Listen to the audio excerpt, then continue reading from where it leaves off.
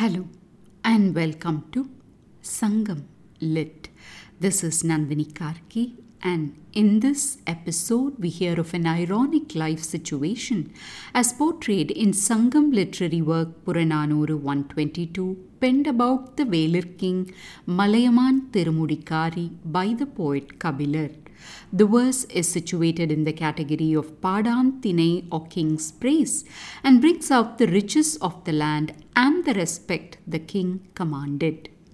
கடல் கொளப்படா அது உடலுணர் ஊக்கார் கழல் புனை திருந்து அடிக்காரி நின் நாடே அழல் புறந்தருவும் அந்தனரதுவே வீயா திருவின் விரல்கெழு தானே மூவருள் ஒருவன் துப்பு ஆகியர் என ஏத்தினர் தருவும் கூழே நும் குடி வாழ்த்தினர் வருவும் இரவலரதுவே வடமீன் புரையும் கற்பின் மடமொழி அறிவை தோள் அளவு அல்லதை நினது என இலை நீ பெருமிதத்தையே.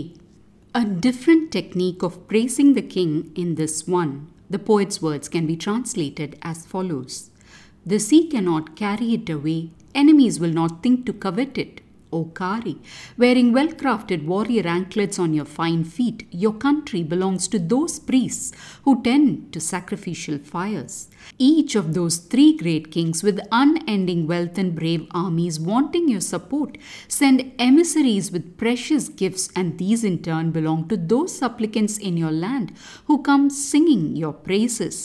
Akin to the unswerving North Star is the chastity of your woman with innocent words, and other than her arms there's nothing that you can call yours and feel proud about. Let's explore the details herein. The poet starts by talking about the formidable defenses around the country, protecting it both from nature and man, and declares the land cannot be taken away by the rising sea or by enemy armies. While that is so, the land entire still belongs to priests who take care of the sacrificial fires, the poet informs us. The significance of this line we'll explore in a short while. Next, the poet talks about how the three great kings, Chera, Chola and Pandya rulers, keep sending their messengers to King Kaari's court with plentiful gifts, hoping to earn his support. Even though endless gifts keep pouring this way, they all actually belong to poets and performers who arrive at the king's court singing his praises.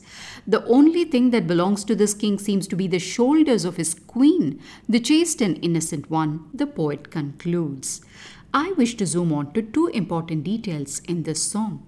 One is the habit of kings to glorify priests and how they shower a lot of wealth and importance to them.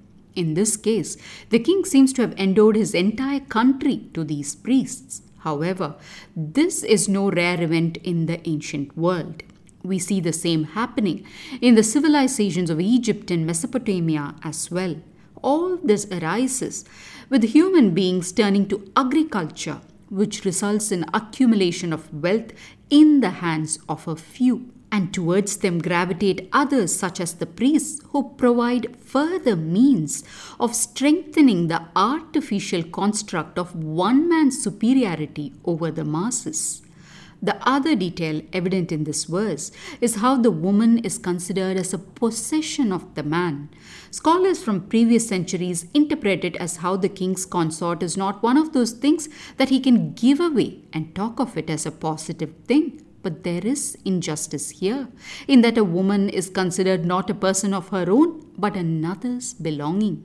I read that in early hunter-gatherer societies, there's evidence of gender equality and true egalitarianism. Amazing how the advent of agriculture, which no doubt is at the base of all human progress, has led to these unsavory byproducts. Perhaps the people of the future will find a way to enjoy the boon of progress while removing these banes of division and inequality. Thanks for listening to this episode of Sangam Lit and journeying with me to ancient lands and minds. Please visit nandinikarki.com to share your thoughts and do spread the word about Sangam Lit. Until next time, Nandri Vanakkam.